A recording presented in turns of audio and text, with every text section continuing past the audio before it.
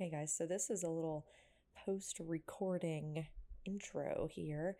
I had a wonderful chat with a Catholic, military wife, homesteading mom of 5 who also has twins, and they just started their homesteading journey like 3 years ago.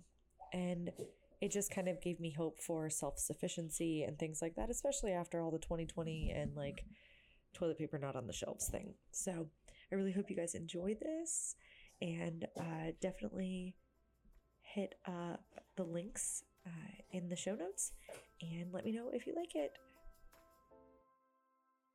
Welcome to the Holy Hot Mess podcast. I'm your host, Heather, and this is the podcast where we strive for holiness even when everything in the world and our personal lives can feel like it's a massive hot mess. From deep theological chats to simple practical advice, we talk about it all here, all in hopes that we can encourage each other to keep our eyes, hearts, and minds set on heaven. Just to start, tell me who you are, a little bit of your faith, and then we'll get into like how you live your life now, which fascinates me and is the dream. But okay, go ahead. My name is Jenny. I am part of the blog, or I run the blog Simplicity Ever After. I'm actually a convert to Catholicism. I was baptized Lutheran in Germany. I'm from Germany. Really? And there, it's a bit different over there. You have the evangelical church and you have the Catholic church. And so I was baptized in the evangelical church, but my parents didn't really practice the faith. And I sort of went on and off, being a bit of a party girl for a while, and then dabbling back into Christianity, and then, dabbling with the occult. Like I was all over the place.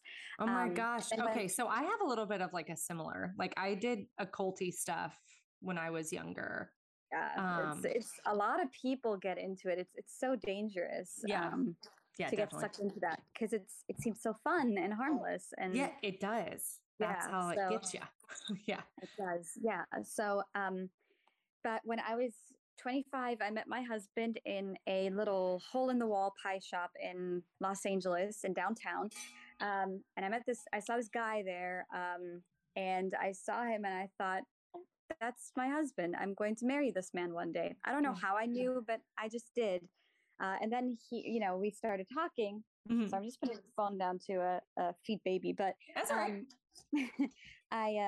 We started talking, and in this conversation, he told me that he was Catholic, and that was the most important part of his life. Mm-hmm. And I was like, oh, whatever. But I was, I was already convinced that this was my husband.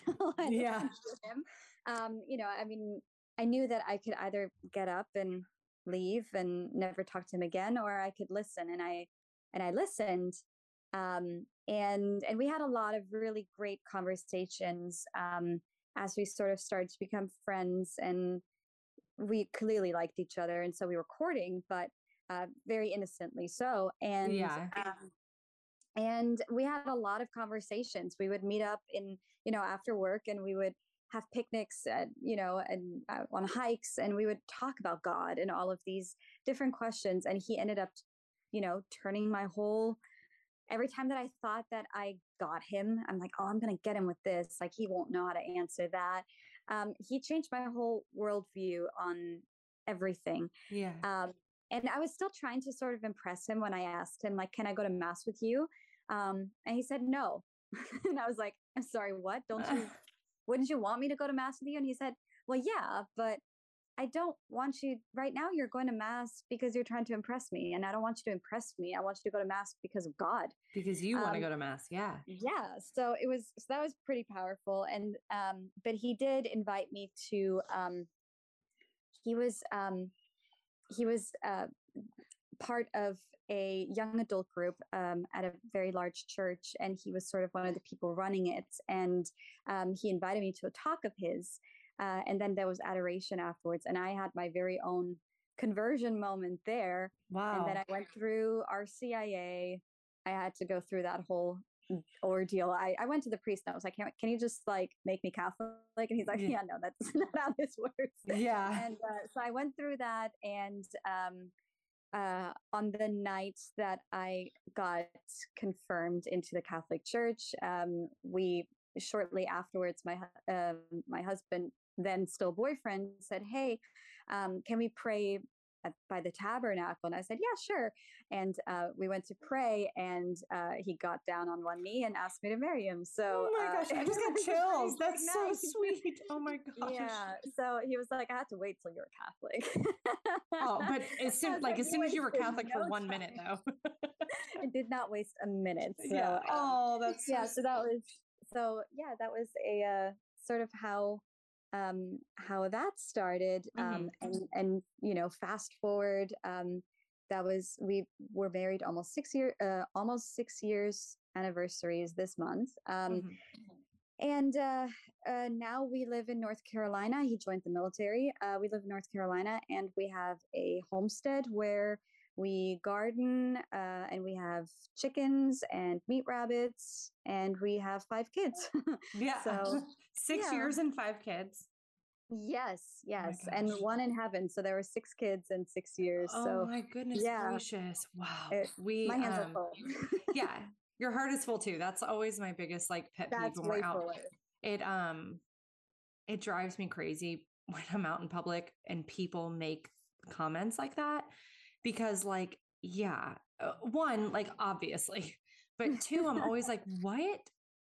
How are my children receiving these comments? You know what I mean? Because they're not always charitable. And it's really like, I know, I guess like people don't really know what to say when there's like, we had 4 in 4 years. And so, at one point I had 4 kids, 4 and under, and, um, it was chaos. But like, they have each other and they have friends. Like, it's so beautiful too. And so it's so disheartening when you live in a world where like the average is like 2.1 children or whatever. It might even be less than 2 now, because I know we're like in a decline, but per family. Then it's like we walk in Sam's Club and people make like, can I take one of them off your hands? Like things like that. I'm like, oh yeah. Do you know how that happens? I'm like, can we just keep our comments to ourselves? Like, it's always refreshing whenever you see someone that's just like, oh my gosh, what a blessing. Look at all these beautiful kids, like, I'm like, can we just keep the other comments to ourselves? Luckily, I've been on the receiving end of those positive comments mostly. Yeah. But when it's a negative one, I try to just smile and say, yeah, and look how amazing they are. Or Yeah. if they're very rude, then I'm like, they can hear you. Yeah. Oh, you know what? That's a good response. I let them know. I'm like, they're They have not ears. items. Yeah. They're people. Yeah. They have feelings, and yeah, I totally agree with you. The kids do hear it, and it's important that they hear us, tell other people how valuable they really are. Yes. Yeah, because I feel like there's been so many generations, and like, I don't want to get political, but I think it's probably started a lot with like the sexual revolution and stuff in the 60s, that we've had these generations and generations that have looked at children as a burden to career, to travel, to whatever. So now you have these kids who are growing up in homes where they were made to feel like a burden, to their parents' priorities or their travel or their finances, like that's projected onto these kids. And then they grow up and become adults and they're doing the same thing. You know what I mean? So I always see that when these people say those things, the first thing I think of is like, oh man, your parents must have made you feel like a burden to them. If you're looking at my children, which are joys in my life, and projecting onto them that they are somehow a burden because there's many of them, like it's just so sad. Yeah. Okay. So tell me how you were living in LA. So you were clearly not somebody who was like homesteading on the radar. So how did you even evolve to the point of homesteading? Okay, so I grew up as a city girl. Literally, my father was a diplomat for Germany, and so we moved to big cities all over the world. I'm talking capital metropolitan cities, Yeah. and so we didn't even have pets. So I was not a country girl at all, and honestly, it didn't. When we got married, we always look at our wedding pictures when we're like, look how different we were back then, because my husband liked horses, but he wasn't really a country boy Hmm. either. So, I mean, he joined the US military in 2016, so shortly before we got married. And after we had it, for us, it actually started with Our Lady of Fatima. I don't really share this on the blog that much because it doesn't make sense to most people who follow me. Yeah. So, but in 2018, um, so I had a stillbirth. I lost a little daughter at 37 weeks Oh and my 2 days. gosh. I was already in labor. There was a lot going on. I knew something wasn't quite right, and the Hmm. midwife working with me at this military hospital um, just sort of brushed me off for weeks. And I said, "Look, something's Wrong. wrong." And she basically just said, "Look, I'm the professional, you're the client, so just shut up," basically. Yep. So sure enough, baby did not make it. They didn't find a heartbeat by the time I got to the hospital. So there was God gave me huge grace to be at peace with that, Hmm. and to it was very, very, very strong moment there. But the weeks after were the most difficult ones. I had a 1-year-old boy, and suffering this loss. This was not Yeah. the kind of thing that happens to you. It happens to other people, but it never Yeah. happens to you, right? Hmm. And but our faith grew so strong from this, and I was. Do you ever have like a saint just kind of try and reach out to you and be your Yeah. friend? Yes, I have. So I've had yes, many stories like that. Crazy. right. So as I think every Catholic sort of understands that. Sorry, my baby is not happy with me right now. No, she's Um, so I had that, and it was actually Our Lady of Fatima was seeking me out, hmm and in prayer, it was funny because my husband got the same message privately in his personal prayer life. But Wow. in 2018, I started to be sought out by Our Lady of Fatima, who sort of put it on my heart. She was like, something really bad is going to happen in the world, something really bad, and I need you to prepare. Wow. And so I was like, that is so weird. Okay. And so my husband and I were talking about this because we got the same message personally. Yeah. We were like, well, what could possibly happen? We're the kind of people who like to look at the world and like to discuss things and stuff. So we started to just sort of we realized that this world that we're living in, uh, the way that we are getting everything, our food, our Amazon Prime, all of these things, gives us pretty much everything that we could possibly want, just Yeah. quite instantly. And we realized just how fragile that system actually is. Like we looked at the supply chain of how we're getting our food and how we're able to feed our kids, and how we're able to get electricity, and we're like, well, what if one day that's not there anymore? Like, what do we do then? Yeah. And we hated that idea. So at first we became preppers, which you're not supposed to say. The first rule of being a prepper is don't mention you're a prepper. But but we very quickly into that realized, okay, but one day those preps are going to run out if there truly is a scenario where everything kind of goes up in the air. Like, Yeah. and then what do you do? How do you Mhm. rebuild? And so we realized we had to learn skills. And back then we were living in the city. We were in a military town, so we had a house with a garden. It was just a quarter acre, and we started gardening, and we Mhm. killed everything in our first garden. Literally did everything wrong that you could possibly do wrong. I did it wrong. But I was determined. I was like, no, Our Lady told me Yeah. something's going to I have happen. to figure So this I out. need to learn this. Yeah. And so I started doing research like crazy. And also, what we did was, okay, well, what if, those big supply chains don't work? How do we get food? And we realized, well, there are farms nearby.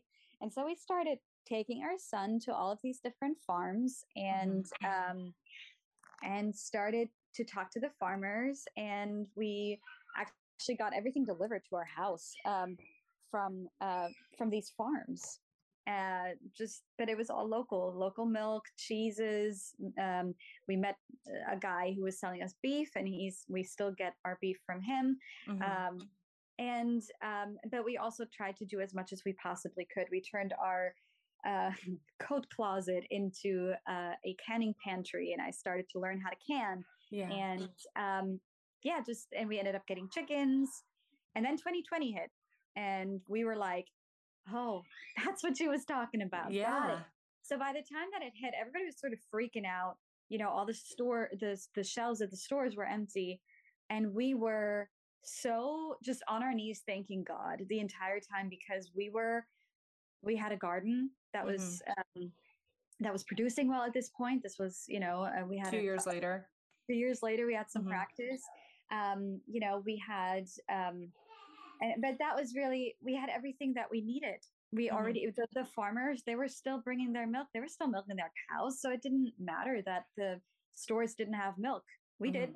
So there was something very, we were very at peace knowing that we would be okay. Like our kids didn't even realize, none of my children ever knew that there was a pandemic.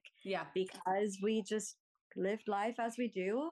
Our church community was very strong at that time, and the church stayed open. It was one of the few that stayed open.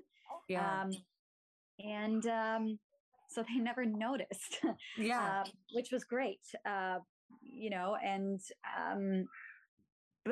then in 2020 or 2021, that was sort of when I decided to do a blog, because I was like, well, and that was put on my heart too in prayer. It was share this information that you have with other people, not because you're great or anything, but because you figured out a way that really gives you food security and really helps you to make sure that your children will be okay. So I wanted that for other families too.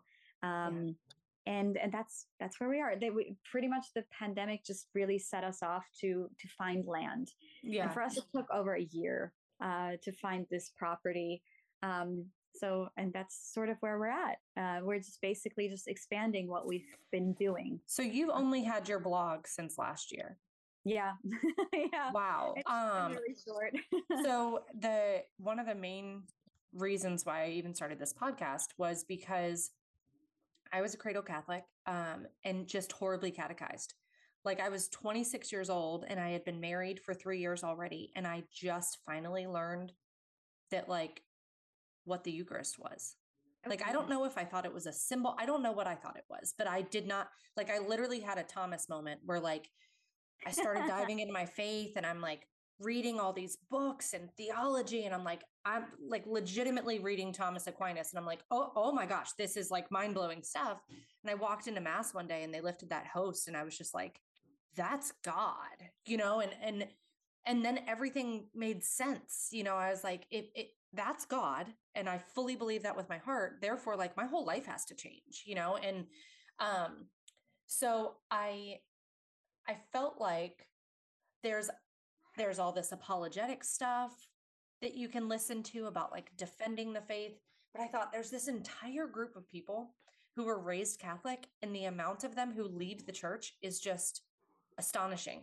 And you would never leave the church if you actually knew the church. You know what I mean? Like if you knew that was Jesus and you fully knew that in your heart, you would never leave. And so there was something put on my heart where it was like, you have an ability to like not dumb things down, but like you've done so much research and you can communicate this in like layman's terms, where moms can, put in their earbuds while they're nursing a baby and be like, oh my gosh, I've been a cradle Catholic my whole life, and I didn't understand that that's why we pray to Mary, like things like that. And so it was kind of the same principle. I'm like, there's a way, that like God puts something on your heart and gives you, that zeal for the information or the research, but it's like, then you were asked to, okay, now go share that for people who might need an easier way to stumble across it. And I don't know why or how I even found you. But we have like, I think we're on maybe a third or a half an acre. I can't tell. We've got a decent backyard and it backs up to a bayou. Um, Oh, and nice. we're in Louisiana, so it gets pretty scorchy here. And but we started a tiny little garden when we lived in New York, literally just for education purposes and for like hobby. Grew some tomatoes, whatever. But then we moved here and we started with like two little raised beds, and now there's four, and now there's a berry patch, and there's grapes, um there was just something about, I have a hard time with things that are I'm very all or nothing. So it's like if I say I want a homestead, then Brandon would be like, slow down, we're not buying a cow, but it's really encouraging to watch you. And now that I know that like you haven't even had a very long journey, that's even more motivating. Um, to be like, you don't need a huge plot of land to start. You know what I mean? Like, start, do something. If you can break the supply chain to minimalize it, like even if you're just making and canning your own tomatoes, like Exactly. that's food that can nourish your family. Mhm.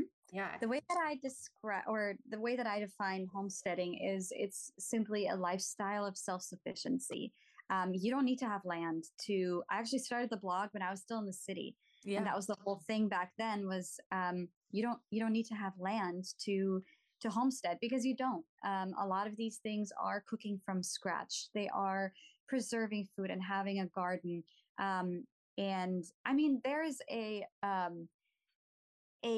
a family who lives in California, and they're actually quite famous. I don't know I forgot their name, but they live on a tenth of an acre, and they grow 6,000 pounds of food every year.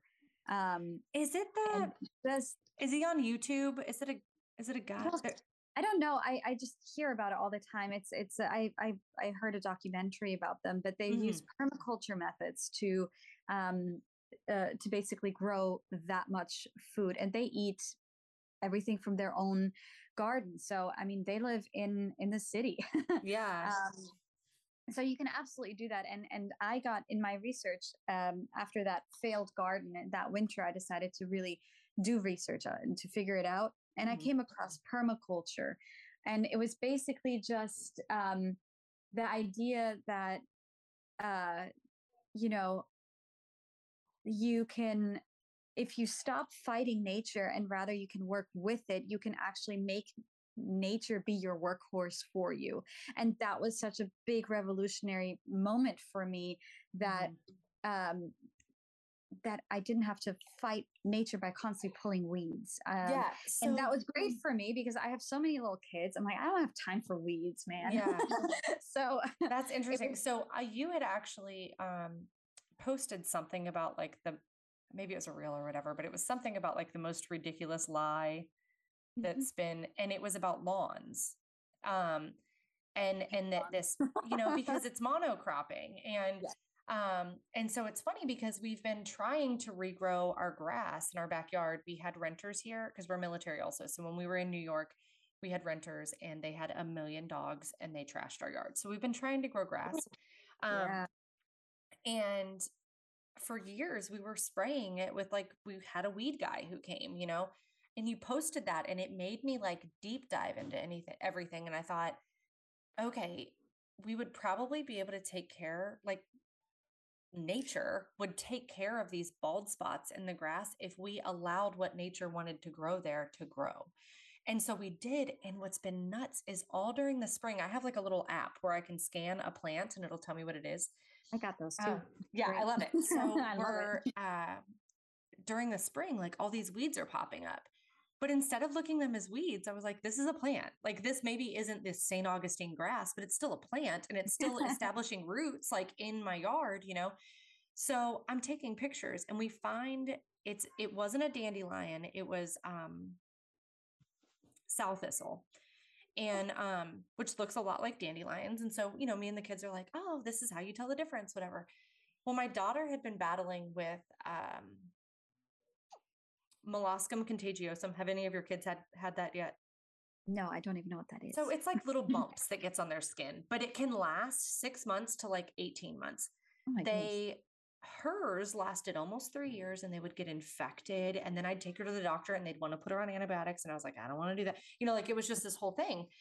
And we could not get rid of them. Well, it turns out, like in ancient remedies, this sow thistle has like when you pluck it, it has like a milk that comes out of it. And if you apply the milk to those little bumps on her skin, it cured her in like a month and a half of something we'd been battling for 3 years. And it was just so funny because I was like, all because like we have been spraying our yard, And so I got my husband is still very he wants the yard to look nice. I get it. That's like a typical American man thing that you have to, but I did, like I canceled the weed guy and I said, I told Brandon first that we just don't have enough grass in the backyard, that you're just wasting money at that point. We need to allow something to establish and like regenerate this ground. Yeah. But also when we established a decent garden, I was like, I don't want any of that stuff sprayed near my food, Sure. So Absolutely. yeah, so it's just funny that when when you do share those things, it can open these rabbit holes for other people to be like, okay, wait a minute. Like I deep dove on meat rabbits and I know people give you so much crap about your meat rabbits. How did you guys? So much for that. Yes, so much. For that. So great. How did you even start with meat rabbits? Is it a land thing? And so you're like, we need something that will give us meat? Yeah. So, can you still hear me? My connection sometimes messes up in the country. Okay, I got you. Yeah. So the way we got into rabbits is my son. We had a really mean rooster, and we back in the city. We were not allowed to have a rooster. He was a jerk anyway, so we were like, okay, let's get rid of this guy. Yeah. But we were not ready to butcher chickens, right? So we found somebody who said, I will take the rooster. I have a little homestead in, a little bit further out, and I'll just take in any animal. So we brought this like jerk rooster over there, and we're talking to this guy with his family, and they had pigs and they had rabbits and they had a peacock running around and a turkey and chickens, and it was just wild. And my son my son was just with the rabbits and he was just mesmerized by them and he loved them. And so we're like, well, gotta get him a rabbit now. Yeah. I did a bit of research and I was like, you know what? They're really easy to take care of and they're great for their manure is perfect for the garden. Mm-hmm. So let's just do it. And as I came across it, I came across the meat that people eat it. And I was like, that's wild. Why would anybody eat a cute animal like that? Right. Yeah. And then I'm a history gal. I like to read how people used to live in other times. And it turns out before the 1920s, chicken was really rarely eaten by anybody. And what people had were rabbits because they, it's a very, very fast renewing meat source that does not require a lot of space. Does not make noise, and it's very, very easy to grab one and to process. Mm-hmm. And they are extremely high in protein, much more so than beef, even much higher protein. So they are leaner, but they are very high protein. So very, very healthy. So we started to look into it at the time. We were still in the city, so we were like, you know what? Let's just get two rabbit does as pets. And we'll use their manure in the garden. And then when we have more land, we can consider whether if things ever go bad, all we need to do is add a male and then they'll reproduce. Yeah. Right. So that was sort of how we started this. And then when we found our homestead, we wanted to have more. And we started with cages. And I hated it. I did not like having my rabbits in cages, and basically the highlight of their day was when I came over and gave them food and they were by themselves. They just seemed so bored with life. And I was like, we do everything here permaculture, like our chickens are free ranging, this just doesn't fit. And so we established a colony. And I get a lot of flack just for that because most meat rabbit breeders have them in cages and they think it's that every rabbit is going to die if they touch the ground. Yeah. So you get a lot of, in that community, there's a lot of hate for colonies as well. But I loved it. I do love it actually. So we have a really big enclosure. We have, well, we started with 6 does and 1 buck. And we did, once again, everything wrong. It took about 6 months for us to really get it right. And now it's the most harmonious thing. Like if I ever need a break throughout the day and just sort of regroup, I go to my rabbits because the sweet things, but you know, we see them as livestock. We don't see them as pets. Yeah. I think that's a big thing with homesteading. When you start raising your own meat, every animal is cute, especially when they're young. Yeah. Baby chicks are adorable. You're like, how could I ever eat anything from you? Yeah, but they grow up, and rabbits are really mean. Some of them. I had one bite me to the bone, and I had no trouble with her. I was like, see ya. See ya, bye. Yeah. But when you sort of, you know, you realize that you can give an animal a really amazing life. You know, for us, they run around and they act like rabbits, and they are with their kind, and they're actually very social animals. And then we process them ourselves. It's always hard. It's always hard to process an animal, whether it's a chicken or whether it's a rabbit. I feel like it must make you much more grateful. Yes, you appreciate your food a lot more. But also it's this, you know, I'm giving you it's a symbiotic relationship with our animals, because we give them good lives and they give us food. That's sort of it. And we process them with the utmost respect. We have a method that we use that the rabbit is dead instantly. It doesn't realize what's going on, and it doesn't feel any kind of pain at all. If it wasn't like that, I don't think we could do it. Yeah. But knowing that the animal does not suffer for a single moment in their life, that is, you know, that gives me a lot of peace, especially when I looked into factory farming and how all of the meat that's in our store, how that is treated. I was like, if I have the opportunity to not take part in that, then I have an obligation to do so, because God gave us this earth. He made us stewards of this earth, and asked us to take care of it and all of its inhabitants. And right now we're doing a terrible job at it, you know. Yeah.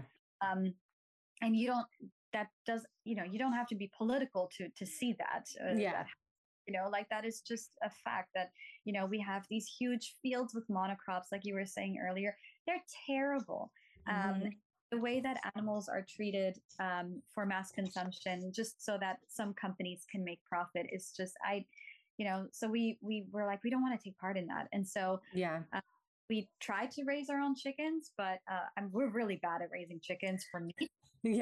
Eggs, it's great. But for meat, it's just not our thing. So we outsource that, but we do have rabbits.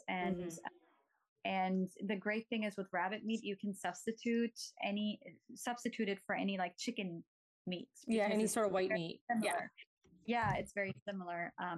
And so that is sort of how we got into that. But a lot of people are not ready for it. Now, there are a lot of people who have looked into it and even gotten rabbits through my blog, which is just, I love it when people write to me. They're like, I got rabbits for the first time. Like, hey, I butchered my first rabbit for the first time. Like, this is amazing. Have this source of protein that we can have at home, you know, that is ethically raised for our family, and we don't have to worry too much about what's going on with supply chains. And that's essentially what I'm trying. I just want everybody to have that kind of freedom. Yeah. You know, when everything with Russia and Ukraine was happening and people started talking about supply chain issues with all of that, you know, there was like the two camps. It was like people were either like absolutely paranoid, or there were people that were like, God will take care of me. And I was kind of like, God has taken care of us. He gave us the earth. So if you're dependent on Walmart and not, you know what I mean? Like that kind of fallacy of like, oh, God will take care of us. I'm like, God never said it was going to be easy, or, you know, but yeah, that's such a even just instilling in my kids that like food is not, you know what I mean? Like, can you imagine how many kids in America think that like food comes from grocery stores? They don't realize that it Oh yeah, comes I from know. farm. I was a preschool teacher, and I started a garden with them, and asked them, hey, where does your celery come from? And they're like, Trader Joe's. Yeah. Oh, Like, yeah. no. Where No, do it they does get not. where do they get it? um Yeah. yeah, it's terrifying. It's a great thing to teach the kids though. Yeah. Okay. So, can you tell me a little bit about if somebody were interested in starting, where would you point them? I would say start where you are. And we started with a loaf of bread. We started with just trying to cook from scratch. You can you have more control over what is in your food. Pretty much everything at the grocery store is processed in some way. Mm-hmm. Uh, so start with something simple like a loaf of bread. It's a huge thing to be able to say, well, to see the shelves of bread being empty. It's like, well, it doesn't matter. I've bread at home. It's And way I can better. make bread. Yeah. Right. And because I know how to make it. Yeah. If you have the ability to start a container garden or even a small uh, raised bed garden, Mm-hmm. start there. If you don't need to go out and buy 80 acres. There's no need for that. We only have 3, and Mm-hmm. we are we have that is more space than we can handle right now. But Yeah. uh, and just take one step at a time. And and what you can't do, and this is what I say is one of the most important things, is localize your food sources. Mm-hmm. Localize your food sources, because there are farmers all around you. I always say to people, call your county's ag extension office, because every county has one, Oh, and cool. ask them, where are my local farmers? Who's Mm-hmm. producing food? Who are the beekeepers? Who are the milk people? Who are, all of Mm-hmm. that? And go to them and make friends with them. Because if things were ever really bad, they'll know you, and they will always be stocked. Let me tell you a little story about that. In January over here, Mm-hmm. my area gets hit with about 1 or 2 snowstorms. We have very mild winters, so the state is not really our area is just not quite used to it. But Mm-hmm. there's only 1 or 2 snowstorms, and we will lose power because all of our power lines are overground, and we have very tall pine trees, and so they come down with these trees. So everybody was preparing and panic buying because we Mm-hmm. would probably lose power, and we did. We ended up losing power for up to 10 days here in North Carolina, in our area. It was really bad. So when the stores were empty, I literally went to every single grocery store that I could think of to buy enough milk for my kids because they love their milk. Mm-hmm. And I went to 5 different grocery stores. They were all out. And I was like, hold on. And so I went to a few farm stands that I knew. And guess what? They were fully stocked. And Yeah. nobody They were thought still to milking go their there. cows. Nobody thought to go there, and Mhm. they're like, oh yeah, we'll get more in tomorrow, or blah blah blah. And it was it was great because nobody was shopping there. I had the entire store filled to the brim with locally grown produce, and Mhm. I just ended up buying. We ate like kings that week. Yeah. So know your local farmers, and because most people cannot grow everything themselves. For me, I would never want to be completely, fully self-sufficient, because that's kind of, you can't do everything perfectly. It's much better to have a good community of producers Yeah. around. So In a if you do close community, things though, good, like yes, Walmart is not your community. They no, don't care about your well-being. You know what I mean? But um, like if you're buying from a farmer and then that farmer says like, "Oh, you guys have a great tomato crop," like, and you say, "Well, I'll give you some canned tomato." You know what I mean? Like you create this really, it's kind of like with the rabbits, like this symbiotic kind of you give, I give thing, because there's relationship there, you know? right. And it's a Oh, great thing for your kids too, to learn from, because they can go to these farmers and learn how to do other things that you don't have at home. It's a really great, really, it's just fantastic to go to the farms on the weekends. The kids love it, and you have an mhm. easy day no one bouncing off the walls. Yeah. um, yeah, and you're taking back ownership over your health, and you're Hmm. taking back ownership over your food sources. You're not going to say to Walmart that, that it's up to them for me to be able to feed my kids. Hmm. Like, no, it's up to me. Yeah. There's so localize your food sources, and what you can do yourself, do it. Like, we Yeah. had to scrap our garden with the newborn this summer. I did not care for one bit because I have 10 farm stands that I know who are producing enough food around me. So I was like, okay, well, I'm not gardening this summer. Whoop de doo. Okay, that's Yeah. fine. I'm But we still have food. still getting locally grown food. And they even deliver it to me once a week. It's fantastic. So, That's you know, awesome. yeah. So that's what I would say is start where you are, Hmm. and call your local ag office, go to your farmers markets and talk to the people selling and say, hey, can I visit your farm? Do you guys sell in bulk? I very often, when farmers are at the end of a crop season, they often have surplus that they're trying to get rid of before it goes bad, and they'll sell it cheaper. So you can actually save a ton of money. Like, And then can it yourself or whatever. yeah, you can preserve. There are lots of different ways to preserve different types of food. Look into that, and you can build up storage for over the winter months, and then you can still have freshly grown corn, because a lot of people are like, well, organic produce is so expensive. Like, yes, it is, because you're buying it out of season. Yeah. You buy it when it's in season, when there's a surplus of it. You buy it from the farmer. Hmm. Little pro tip: you pick farms in the hour before they close for the weekend are going to try and just get rid of all of their stuff so that it doesn't go bad over the week. Interesting. Yeah.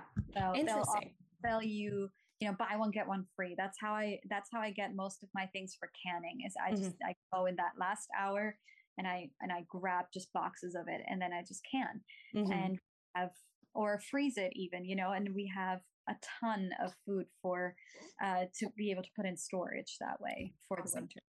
Yeah. Okay. So can you tell me a little bit about your bundle? Are you running this bundle, or is somebody else in your contributor? So, okay. So a few weeks ago, I got asked to be part of a project called the Off Grid Homestead Bundle. And that is a collection of about 140 e-courses and ebooks on all things homesteading, everything that we just talked about, from raising chickens, gardening, preserving the food, foraging for herbal remedies, or even home cosmetics. How to heal your gut. Like, there's so many different topics in there, even going like off grid things. Like, if somebody is interested in actually learning how to go fully off grid, how to install solar things, there's a lot of stuff in there on that too. And so I submitted 2 books of mine, an ebook on how to raise chickens, and another ebook on soil health, because that is the one thing that, if you want to be a successful gardener, all you need to know is how your soil needs to be treated for it to grow. That's really right. So, and I expanded that. Normally it's free on my website, but I expanded it for this bundle, and I added straw bale gardening because that was something that I learned this year, and it saves a ton of money on soil. I basically just turn around. I'm like, hey, you don't need soil to grow. Yeah. So this bundle is normally, if you buy all of these individual items from the creators' pages themselves, you're going to spend about $6,000, which is a lot of money that none of us have right now, right? Yeah. So, but we put it together as a bundle, and for only 10 days, it's going to be available for 50. A one-time fee for $50, which is just amazing. I'm going through this bundle and I'm learning so much. Like, it's genuinely amazing. I'm not just saying it because I'm part of it, but because it's truly, like, if you want to homestead and you want to learn about these things, you've got an entire library, and you've, lifetime access.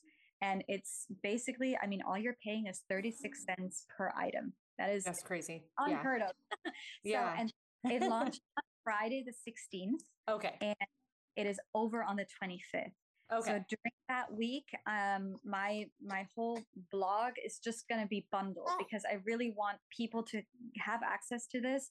And because most of my followers, much like myself, are not exactly swimming in money these days, Yeah. $50 is still a lot, right? So Mhm. it's still for us, it would be something that we would still need to budget into our finances for the month. So I'm doing a ton of giveaways um, during that week, including, you know, $50 cash giveaways so that you basically get reimbursed for it.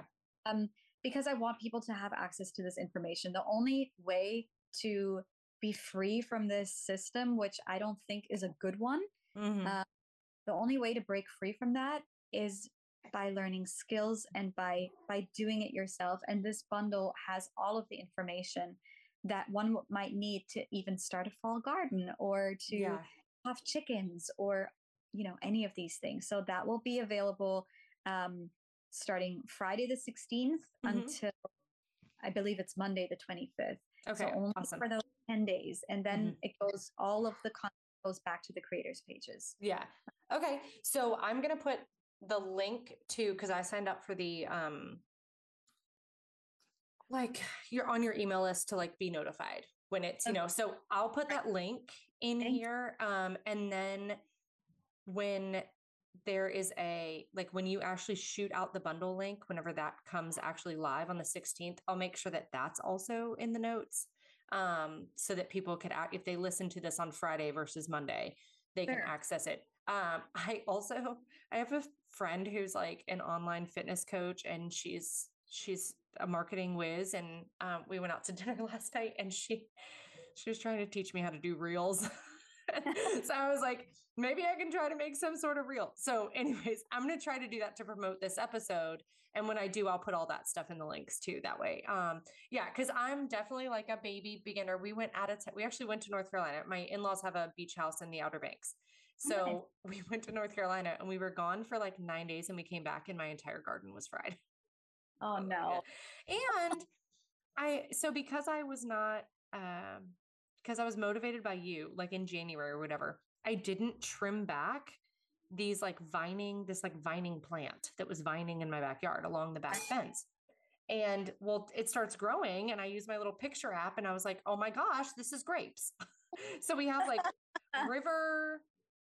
some sort of river crest grapes and muscadine grapes. So I'm like, this is awesome. So they start growing, and they're growing all down our fence. I'm like, this is amazing. And they are not, some animal has been eating all of the grapes. I'm so bummed because I was like, I'm going to make wine.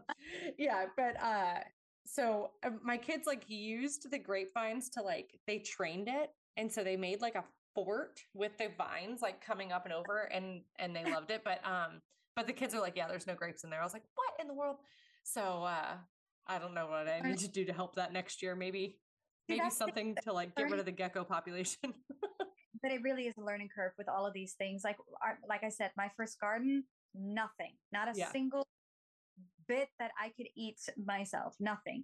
Our rabbits, 6 months before we tried meat rabbits this year for the first time, and we just did not do well. Mm-hmm. Maybe we'll try again. Probably not. It's just, you know, we have friends who have a poultry farm 10 minutes from us, so it's just not necessary. Yeah.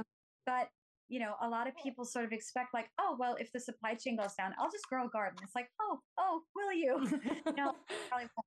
So it's maybe learn that stuff first. Yeah. Great thing to start now, and to, you know, like I said, start where you are, and even if it's just one tomato plant with cherry tomatoes in your, you know, on a container, you know, like, or some herbs in your kitchen, or even I had a friend, she's living in the city, and she grew her own cabbage. She just regrew it in her kitchen counter, just put it in water, and it just regrew all winter. And she's like, I haven't bought cabbage in 6 months. I'm like, there you go. There you go. Yeah. We never did in like January, I planted some cooler weather stuff. And we had so much spinach and we put it in smoothies. I'll throw it in soups. You know, it doesn't really have a flavor too much. So I'll kind of throw it in anything. Kids don't know the difference. And I froze a bunch of it and I am still not out of my spinach. And it's like, it's almost time to plant spinach again. And it shot up so fast that I was like, there's some crops that like you really can plant them and like they will produce pretty nicely. Like we've got some bugs, the assassin bugs that like really get at our tomatoes. And so I had the learning curve with that was, yes, I've produced a lot of tomatoes, but if I don't pick them before they're ripe and allow them to like ripen indoors, then these bugs are going to get at them and then they're a waste. So yeah, definitely there's like some learning curves, but this year we want to start like we're going to try a fall garden. So we're going to try that too. But I'm super excited about that bundle because I think it's like decision information overwhelm sometimes, like when you think I want to start a garden and then all of a sudden it's like so much information coming at you. So so this will be nice to just like hone in. Oh, it's great. You know, you never stop learning. I'm still learning new things all the time. And I love it. That's what I love about homesteading is that you're always, it's really, I always say this, God gives us gardens to keep us humble because there's nothing more humbling than a garden. You will think that, oh, I've got the tomatoes down. I'm going to grow so many tomatoes. That year you will grow none. Yeah. We've got cocky. Yeah, exactly. But you'll grow something else and that you were not expecting at all. And it's really quite beautiful because you learn new things every time and you can learn alongside your kids. And it's such valuable lessons, you know, that you can teach your children just by being outside and enjoying nature and learning to not to fight it, but to work with it. And it's a very beautiful way of living. And it really does help you to slow down, turn off the screen for a bit and just sort of, you know, make you think, hey, here I am. It doesn't matter what's going on out there. It doesn't matter what's all the madness, which war is breaking out in which country. Like I am here and right now I am weeding my garden. Yeah. That is, there's something very, very wonderful about that. Awesome. Yeah. Okay. So can you tell me what your Instagram handle is and your blog? It's the same thing, right? Is it the same? They're almost the same thing. So my blog is simplicityEverAfter.com. Okay. And my Instagram handle is simplicityEverAfterblog. Okay. So I'll put both of those in the show links or in the episode links. But yeah, it was super great talking to you. I'm glad I got to. I appreciate you taking. Yeah, absolutely. Okay, guys. So that was a super enjoyable talk. And I love doing this podcast because I get to meet just really awesome humans and interact with them on a more personal level that I otherwise wouldn't get to. And so it was super enjoyable. I just want to give a shout out to Jenny if she listens to this back. She was just a treasure, and she's somebody who is like humble and encouraging, but sweet. And we ended up talking for like almost an hour after ending the recording about military life and twins and babies. And I just want to say that I'm super, super blessed to be able to do this and meet people, whether it's people who listen and send me emails or DM me, or people like Jenny that I get to talk to. So just thank you guys for the opportunity because it's just been really cool to talk to people. But I will have all the links that we talked about in this episode in the show notes. I'm trying to be better at updating things on my website. Not even sure anybody ever goes there, so I don't know if that's probably just something that I don't need to even be upkeeping. But yeah, so go ahead and check out the links in the show notes and support Jenny with this bundle because it's a really, really good deal. And I'm looking forward to just diving through and learning all the things, never stop learning, and just working on being able to provide for your family in those little ways a little bit better. Until next time.